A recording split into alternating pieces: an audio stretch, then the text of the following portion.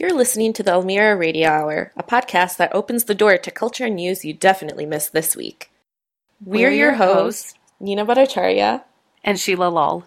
This week we're talking about acupuncture, compensating art, negative externalities, value outside of profit, and implications of sexual assault and violence in the U.S. Let's jump in.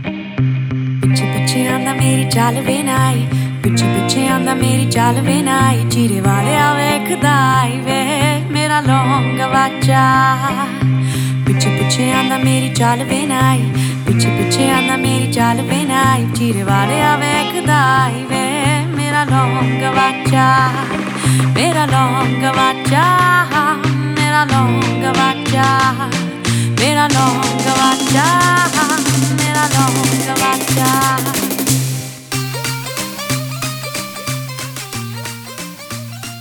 So I recently saw that you went to acupuncture.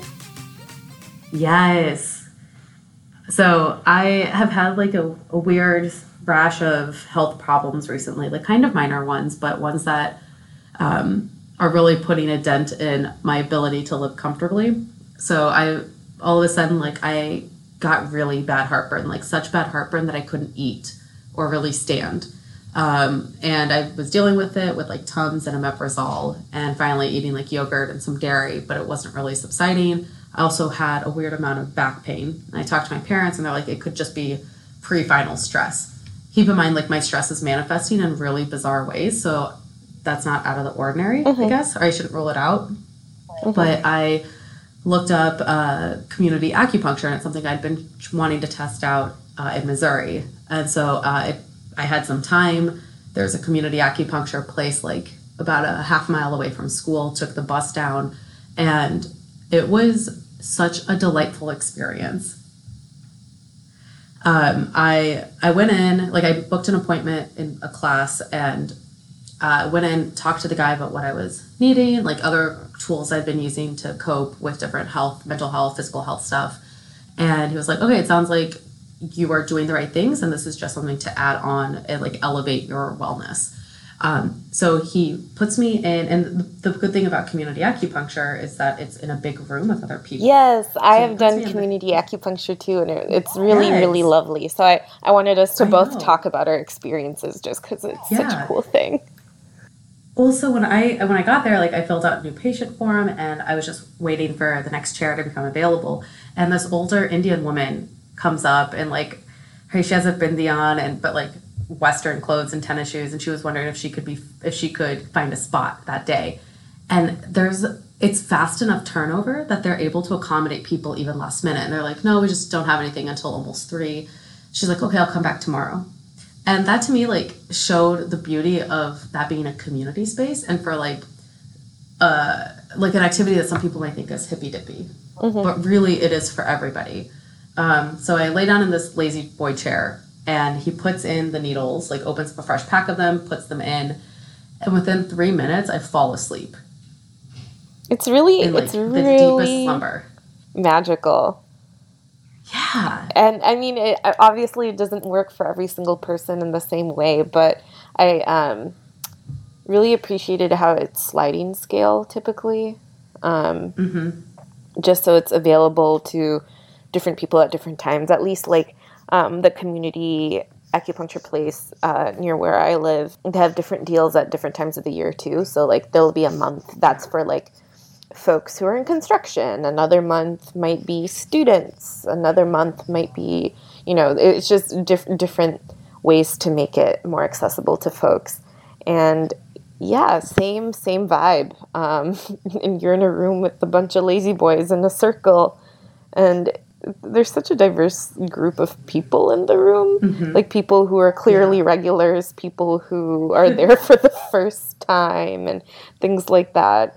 I actually heard about it from Silaja the very first time I went, because it was like my first year in my master's program, and I was like super depressed because it was shortly after I lost my cousin and everything like that. So I was just struggling hardcore, and I was just experiencing like chronic pain at the same time. So she suggested that as like a coping mechanism, and it just really helped. it just also just helped to be away in a place that was just quiet. Yes.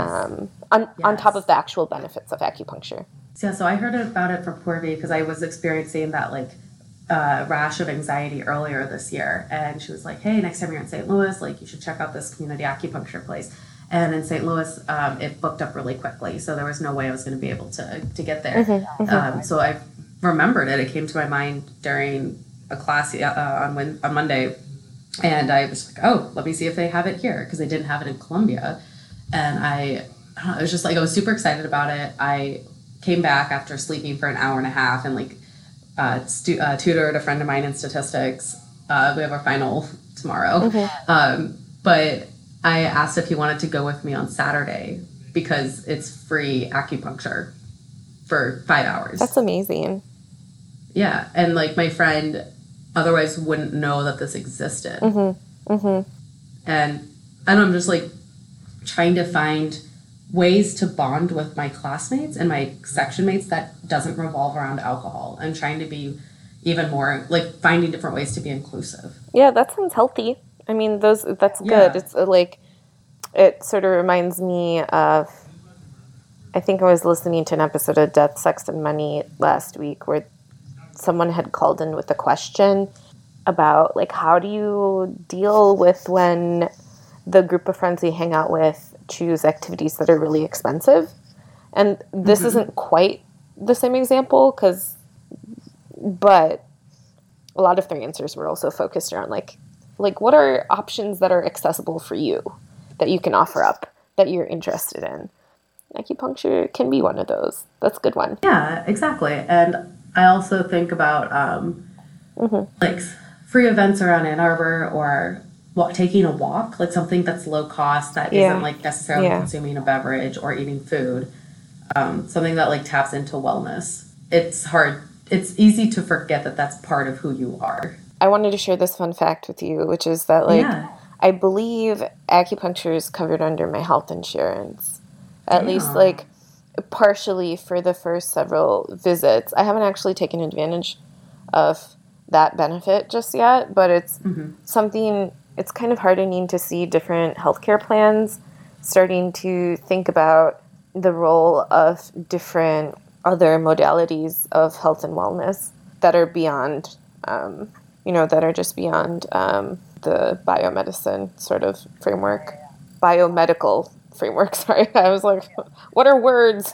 It's past my bedtime. No, like I think a lot about how we actually exist in a multifaceted world, and like the benefits of having different frameworks to examine them.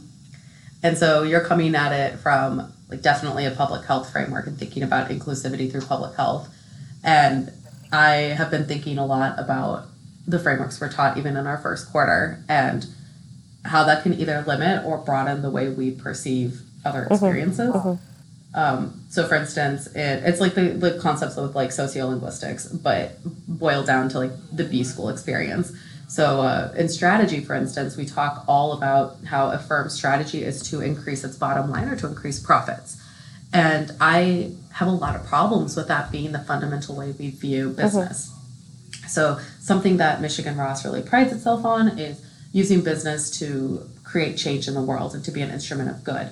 And it seems to be disingenuous to that like subtext if we're learning in our core strategy classes that like essentially fuck everything else, we're going to only focus on profit. So I've heard like in multiple cases, like business cases, we talk about why is that firm profitable, but it's always at the expense of labor. And my argument is always like, well, why don't we care about labor? And so for instance, we had a case about Threadless, and talking about like how they do or don't pay their designers, and it's basically on voting, and to me it seemed like labor exploitation. And I said like, just because people submit things for free for the opportunity for fame, like doesn't mean that it's not exploitative. It's akin to the free internship abusive labor market. And only one other person like vocally agreed. That's really bizarre. I mean it just, I think it also plays into a broader social thing, outside of your like B school context. that really devalues the intellectual property of artists and designers and just creative fields in general, that their creation is something that's easy, you know, like it's a perception that creation is easy. And then that's because people don't see the work that goes in behind it. They see like, you know, the 10 minutes of performance during someone's wedding, or like they see the card, but they don't see all the work that went into it. And that is very similar to Threadless. And I mean, it also makes me think of how the way, even though like the enamel pin trend is more on the decline, it kind of, that bubble burst a little bit. A lot of artists' work was stolen by Urban Outfitters, among other groups, their enamel pin design. And like, what does it mean? Like, obviously Urban Outfitters can produce these pins at a higher quantity and volume than like, you know, an indie designer. They reach an economies of scale. Yeah, they reach the economies of scale way quicker.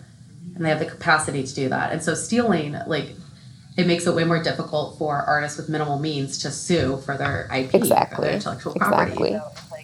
Like, because of the volume and financing behind things like Urban Outfitters and Zara, they're able to squash, like, creativity.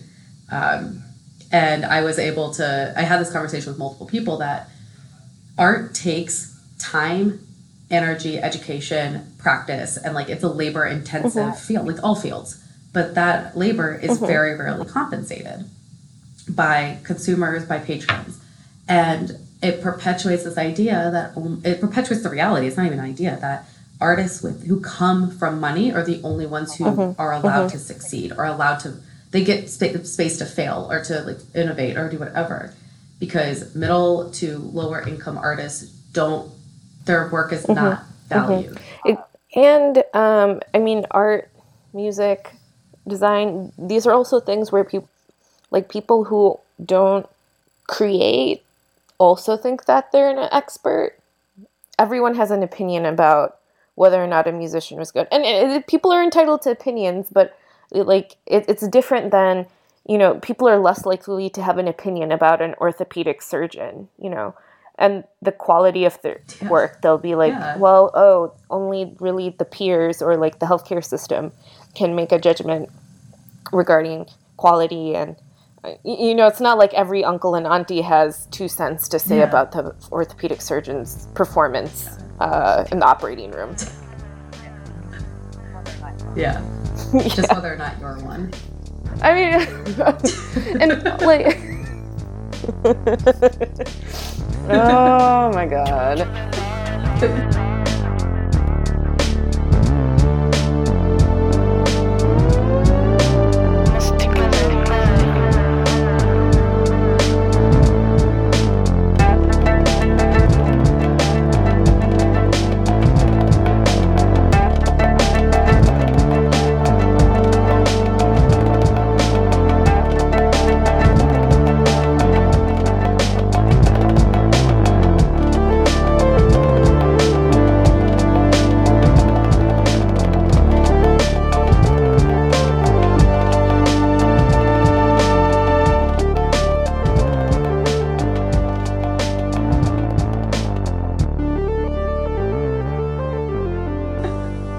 I'm also just like wondering, I know you're having an enriching experience being with around like some really excellent people, but I feel like there's so many other things that can be valued other than profit, right? And like, what are the things that are in your wish list that we would value more than profit? Like, what are like, rather than profit being the metric at which we judge success, like what would be on your wish list? Actual sustainability and not just greenwashing your firm. So I have read half of a book this summer talking about how it's called Donut Economics, and how our base understanding of economics is so deeply flawed, and we're not taking into account that there are finite resources at like your intro micro class or macro class. We're not understanding that like labor is not a resource that should be abused. We're not talking about like the environment. Like, yeah, we talk about negative externalities, but we talk about it financially as opposed to, oh, what happens when we run out of water? Like, how can Anheuser-Busch or... Can you just define a negative externality for individuals who might not be familiar with econ? Externality, yes.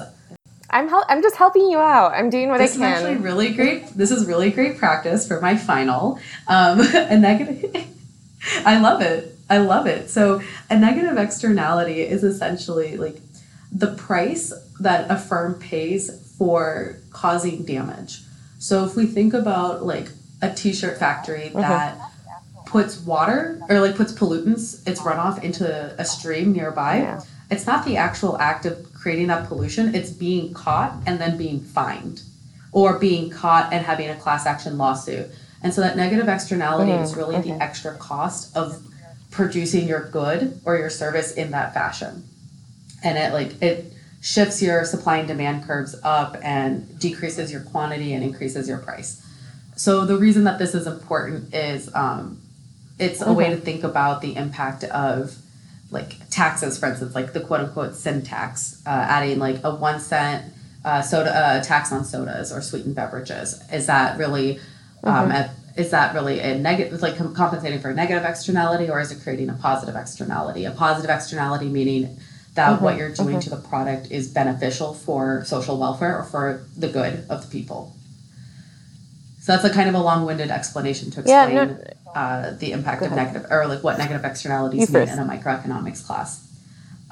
So I was just going to say that I would love to talk about environmental sustainability not just as a negative externality, but as a way to think about how your actual supply curve looks, or that labor should be part of both your supply and demand, that if you're not paying your labor well enough, how can they become demand customers?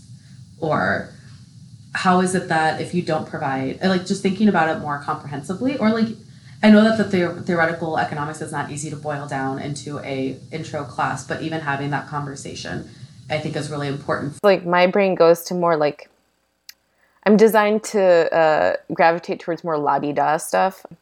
Not la-di-da stuff. That's downplaying the importance of things. But I guess softer metrics, like who has decision-making power within a company structure? How are challenges navigated as a team? How do we engage or enable folks who may not have a voice to have a voice within a system? Like more like around culture, like I guess you could say company culture. Yeah. No, that's like, I'd rather something we talk about in strategy. I guess I think it always comes down to a lot of people see either like the quantitative or you like the qualitative, but it doesn't necessarily have to be mutually exclusive, right? For sure. So this is something that we brought up towards the end of my strategy class.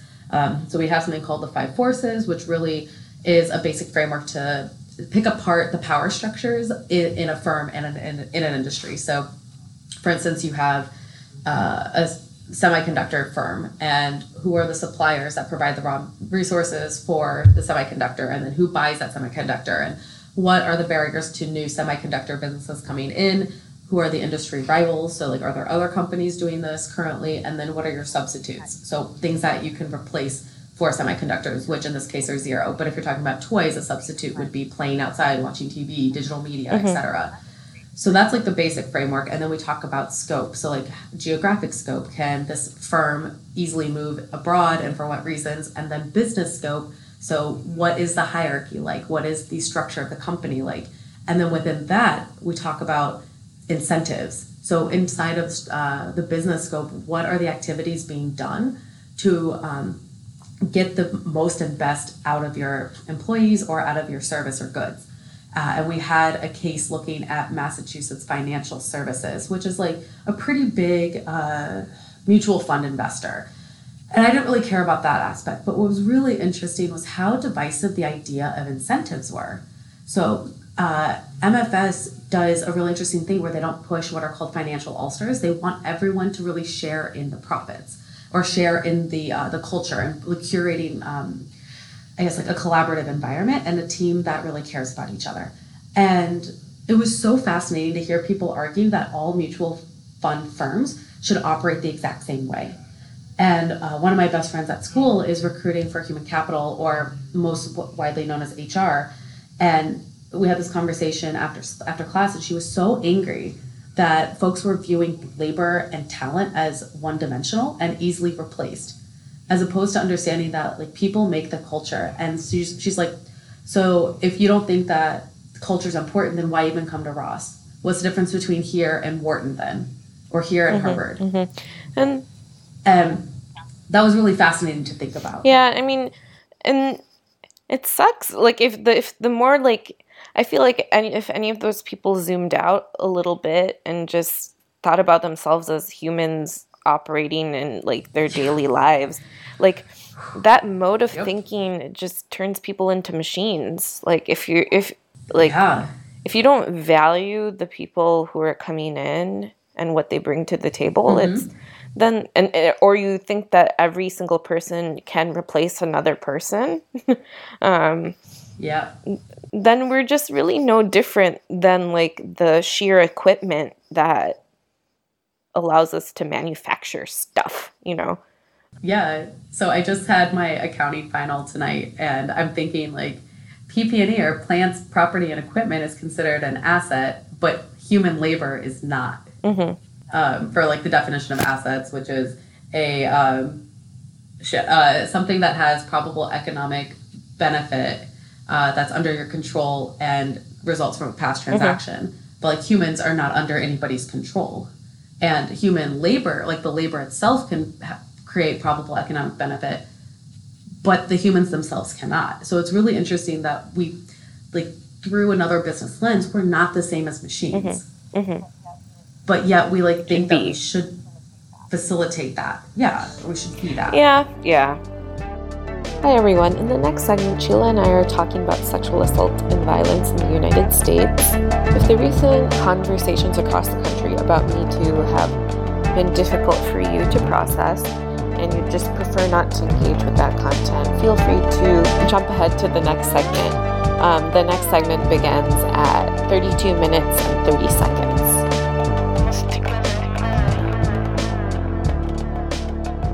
Just kind of to draw these business lessons learned into like the current socio-political context, is if we view as everybody as replaceable, like, I mean, that's sort of why we have the Harvey Weinsteins of the world.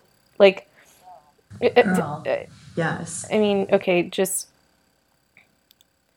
pause, content warning for like sexual assault and violence. If this is a trigger for anyone, if Harvey Weinstein is a trigger for anyone, which it is for many folks, just skip over the next few minutes. In the editing process, I'll be more specific with timings.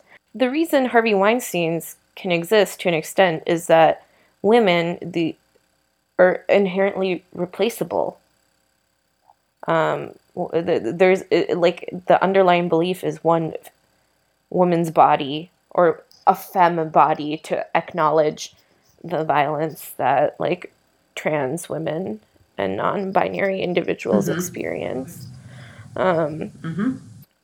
is equivalent to another, or isn't an asset. I don't know. Like I'm stretching. Like I'm not familiar enough with the business jargon to use those words to make my point. But I think that like there is something there that the more we internalize these ways of seeing people and how they fit into our economy in a particular way, that also feeds into like how you operate outside of work too, to a certain extent. So I think a business analogy would be like the idea that women are commodities that were easily substitutable. Like people who identify as women or present as women, that they're all the same thing. When instead every single person has the ability to quote unquote decommoditize themselves. And we refuse to acknowledge that collectively as a society. And it's incredibly frustrating and it's tiring. I want to know how you were processing the Harvey Weinstein stuff, because I was just exhausted even thinking about it. It brought me back to the 2015 legislative session in Missouri, and that women will just never be, like, it just seems like we are constantly hitting this wall of like, why can't you trust us when we say, like, when we collectively tell our truths. And it was like really deeply upsetting that, like, even in like in our personal relationships, that women still aren't trusted when they're telling somebody that they had been assaulted. Like, I don't understand what people think women have to gain by admitting, you know what I, like, by quote unquote lying about something. Yeah. Like, what's the incentive? What is the payout? Nothing. Yeah, no, I don't know. I mean, I've been feeling a lot like you, which is exhausted.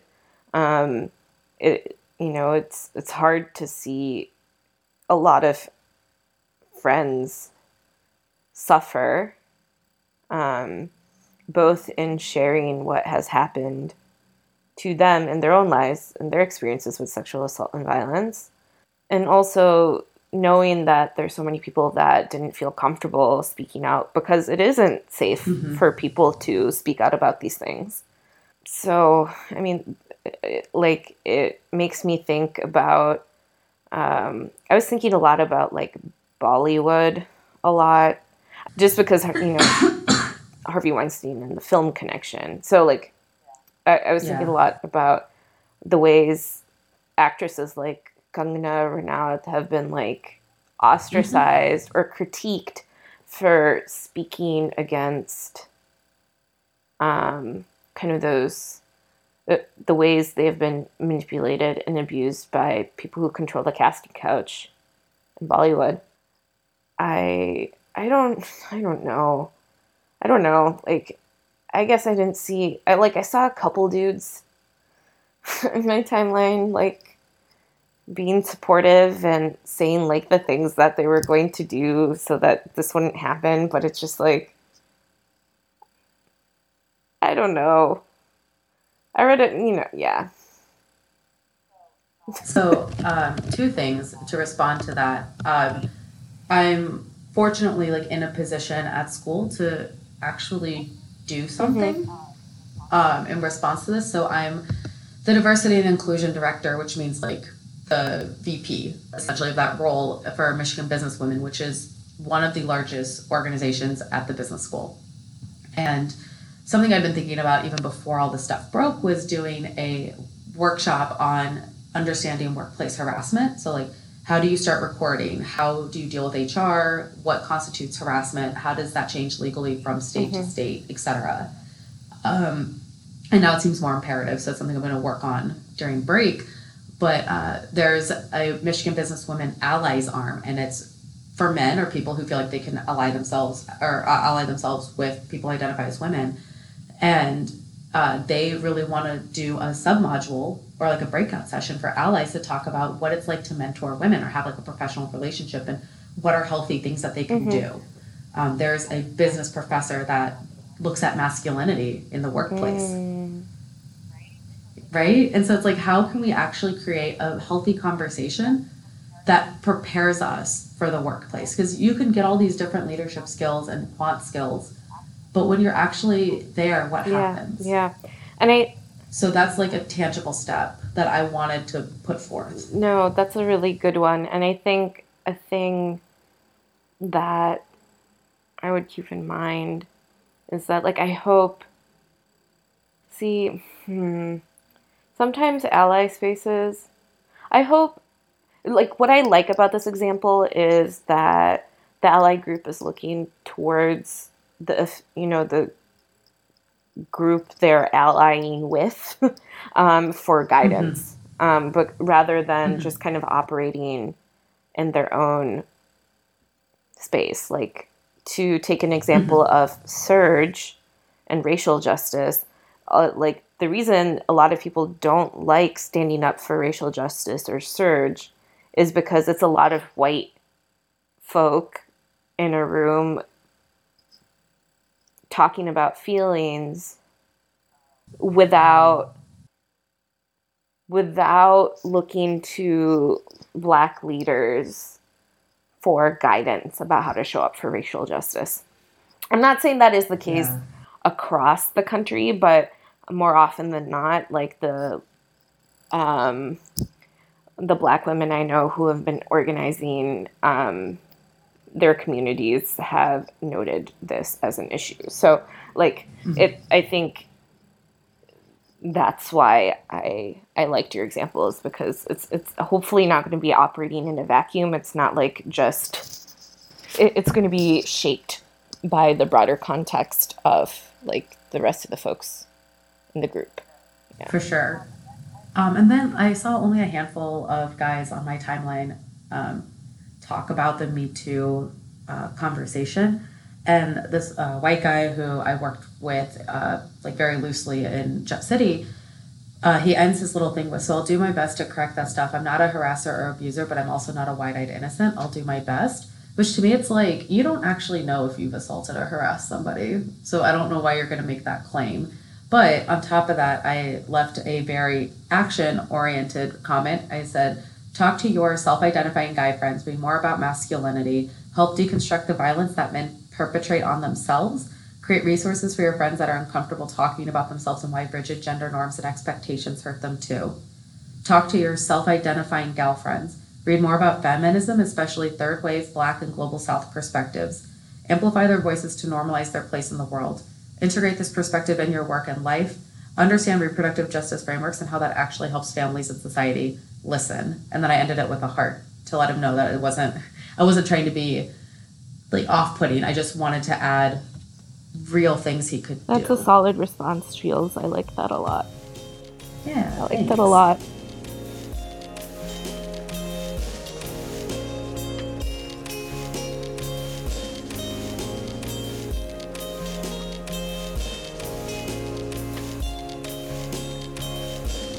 Can I tell you what else has been on my mind? Yeah, please. I've been thinking, as usual, I've been thinking about our best friend in the Philippines, Rodrigo Duterte. BFFs forever. No, okay, so it was prompted by, like, I was reading an article today, as I'm wont to do, about how the opioid crisis in the United States is, people are forgetting that there are other epidemics that are intertwined with opioid overdoses, such as hepatitis, such as HIV. And it also has a lot to do with the United States' stance on needle exchange programs in different communities. Like, so there's a really, really nice New York Times retro report on the war on drugs. And I love it because it gives a real nice historical context about like the war on drugs to now, and how needle exchange programs in Baltimore were deeply unpopular with some people, but they were effective, right? And so the thing is with needle exchange programs, some people don't like them because they think it's just supporting addicts in with actually, I guess that's the wrong terminology, because sorry, like as I am like learning more about handling addiction and from a public health context, sometimes I end up using wrong language. So hey, you're working on it. That's what matters. You're actively growing and trying to be more inclusive in your language. So I guess the better way to say it is that some people think that needle exchanges are enabling habits of people with addiction, whereas someone from a health perspective might say that needle exchanges ensure that people aren't spreading other infectious diseases. And the terminology for this that people use is like syndemic, that like there's a synergy between opioid use and these other diseases, that they compound the impact on a community's health. And so the article I was reading specifically looked at county level data in Massachusetts, where there is actually pretty decent tracking and you can kind of see those patterns. But to connect it to our best friend in Southeast Asia, Rodrigo Duterte, they're experiencing the same problem. Like, they're experiencing a rise in tuberculosis and hepatitis and HIV because they've been shutting down needle exchange programs, and also because they've just literally been killing people. As a quick refresher, like, Sheila and I totally broke the news that the president of the Philippines was bad news bears for everyone. I mean, I'm just waiting for our Pulitzer. I know! God damn it. I'm going to keep saying it. Elmira Radio Hour broke the news that Duterte was the Trump of Southeast Asia. Anyway, in his war on drugs, thousands of people have literally died. And so you have this issue where clearly no one learned from the American war on drugs, which was a massive failure. It's just like, it just baffles my mind. It just baffles my mind. A lot of people ask me, what is the difference, Nina, between global health and public health? Isn't global health just stuff that happens in third world countries? No, friends. Global health is the same thing that it's drawing parallels between what happens wherever you are in the world. This is a perfect example. But it happens differently because they're poor and brown. Exactly. No, I didn't mean, I'm not at all implying that those factors... super sarcastic. Not at all implying that those factors don't shape how these things are experienced, but there's no reason for quote-unquote developed countries like the United States to be on some sort of righteous high horse when it comes to this, right? Like, I mean, the Flint water crisis is another one. I mean, wash issues, water sanitation, hygiene issues are like basic necessities, you know? They're like the first thing people focus on to prevent infectious diseases from spreading, to ensure the health and well-being of children and mothers. Like, but we can't even assure that in the United States. Anyway.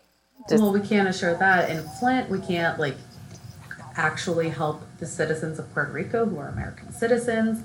We don't think about the impact that the opioid crisis has had on HIV rates in Indiana, or how the opioid crisis has actually weakened the manufacturing sector, especially in the Midwest and Rust Belt, because they can't, like, factories are ready to open and they're ready to have people work, but they can't depend on folks to even show up consistently because of the addiction and, like, the rampant access to drugs and, like, lack of, like, policy work to help assuage that problem. So it's like, we don't think about these things as interlinked or a pattern across the world. And it sucks. It really does suck. And incarceration is not the solution. It just simply isn't. Oh my God, it's almost been a year since the election. I know. I know. Sheila. Yeah. I think about that very frequently. We're sort of making it. I don't know. Like, what? I said sort of. Like, I feel like there's a lot of variation in day to day, like, what the fuck's actually happening. Yeah, I don't know. Like, I mean, Sessions last week on, like, removing trans protections, workplace protections. Yep. So, you know, like, under the Obama administration, they used sexual identity to also include gender identity. Like, I mean, which doesn't make sense, but, like, they like had a nice interpretation, a generous interpretation that, like, allowed, you know, trans folks to feel protected when they were in the workplace. But that doesn't exist. When I saw that announcement, I thought of the meme like, I thought of this meme, but centering it along the Missouri legislature. Can't remove workplace protections if you didn't have them in the first place. Yeah. Because Missouri and Michigan and a lot of other states don't actually have protections for legal protections for sexual identity or sexual orientation and gender identity. In good news, though, California actually recognized, like, just passed a law that would allow folks to include, like, a third, alternative gender identity on their personal documents if they did not identify as a man or a woman. So for folks who are not non-binary, they have an option in California, which is pretty incredible. That is really incredible. It's huge. I was going to say, Michigan just got rid of campaign finance caps.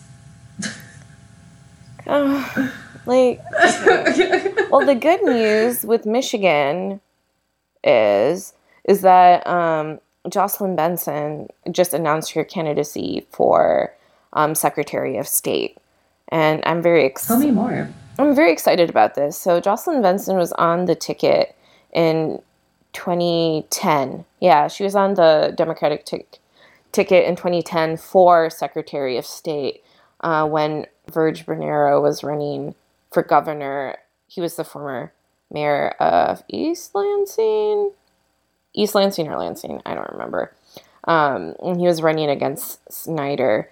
But because, like, a lot of people vote straight ticket, even if you liked Jocelyn Benson, she wouldn't have won, And so what's really great about her is that she has had a long connection with the Southern Poverty Law Center. So that's cool. She also has been very active in terms of voter rights and voter access, particularly for students. Solid. She was the dean of Wayne State University's law school for a brief period of time, which was also really neat. And she did good work there. And right now I think she works for an organization called RISE, which I don't know what the acronym stands for, but she does a lot of work around racial justice in sports, among other things. I mean, it's very embedded in the sports industry, but she's able to touch on a lot of topics that go beyond sports.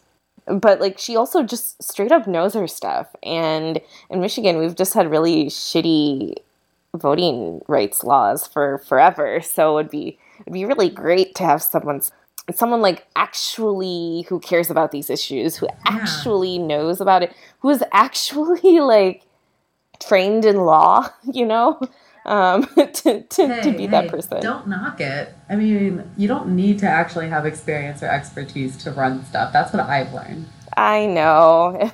If there's anything the last year has taught me is that I can be anything I want. Right? So speaking of not having any expertise, I need to get back to studying. I have 3 more finals this week. Sounds good. Good luck. You'll be great. Thank you.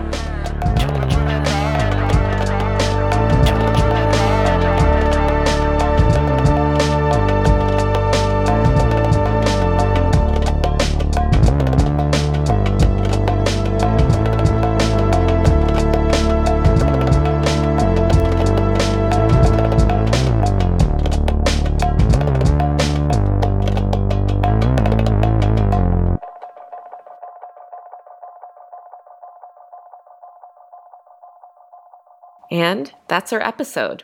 Thanks for joining us. If you've liked what you've heard, you can always leave us a review on iTunes or Stitcher.